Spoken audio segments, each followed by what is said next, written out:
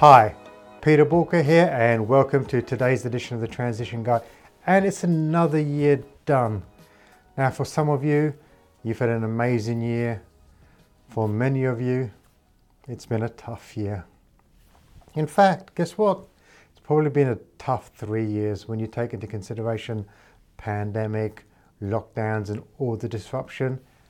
In business, it hasn't been easy, but it doesn't mean it cannot be great. Because I know people out there that have had their best year ever. I know people out there that started a business in the middle of a pandemic. And actually, because they started their business with a new set of rules, without any legacy thinking, they've just absolutely smashed it over the last 2 to 3 years. The question you've got to ask yourself is, what is it you need to do to smash it next year if you haven't already done so?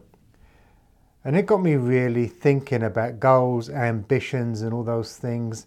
And why is it sometimes we lose our energy, lose our focus, and succumb to the bullshit that surrounds us? When I'm talking about the bullshit, I'm talking about the media talking down the recession, saying, oh, it's going to be the worst recession in a generation. And that, can you imagine it? The cost of living crisis is going to cripple people. And you know what? There's an element of that is true. There is a cost of living crisis, and there are going to be changes in behaviour patterns. There's no doubt about that. But with this shit, there's fertiliser. And you've heard me say that a number of times. Why are we focusing on the shit? Why don't we focus on the fertiliser? And the fertiliser is our goals, aspirations, and the opportunity that there is in the marketplace. And the reality is, economies are not going to shrink to zero, which means at the end of the day, there's going to be business out there. Yeah, a recession may wipe out 10 or 15% of the revenue and businesses out there, that's fine. But the economy will still be at 85% of its level, which means loads of business is being done.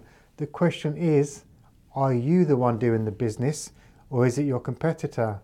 Going into next year, is it as much of what you need to learn as well as what you need to unlearn? What legacy thinking do you need to shed in order to be successful next year? And I just finished reading David Goggins' second book, Finished. Well, never finished, should we say. And what was interesting, I first came across Goggins 3.5 years ago, and I thought his first book, totally blew me away. When you talk about someone so ultra-focused, so disciplined, it's unbelievable. The man's a machine. And when I read his second book, where I thought he was a machine in the first book, I now think he's just on a level above that. And his ability to go after his goals, no matter what, and never give up, and always work towards achieving them, is bloody awesome. And we're at a very dangerous point in the economy where a lot of business owners out there, maybe you're one of them, you're tired.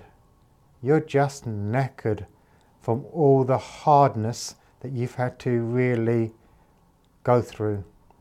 And I won't say that's not been tough. I know many people that have had mental issues out of it, stress, they've had relationship breakups, perhaps they've also lost their business, it's not been easy. But there's a point where actually you've got to ask yourself, why did I get into this business in the first place? And am I going to give up? And that reminder from Goggins was, he doesn't give up. And he grinds it out daily. He works hard. When I mean work hard, his discipline is world class. He works at everything he needs to do. He grinds it out. If there's a setback, he works twice as hard. And I know that maybe I've been guilty, and I know many others have been, where perhaps when it's got tough, I didn't quite double down as hard as I should have, and I didn't step it up a gear. And like he says, it says people get lazy, and maybe that is true. And maybe what's also needed in 2023 is for us to be successful, we mustn't be lazy. Not take your foot off the gas, but put your foot further on it. If you have to double down, you have to double down. And do what it takes to make sure next year's a success. But I'm telling you something, if you don't do that and you don't go out and you make next year a success, somebody else in your industry, in your marketplace is going to. It won't be you.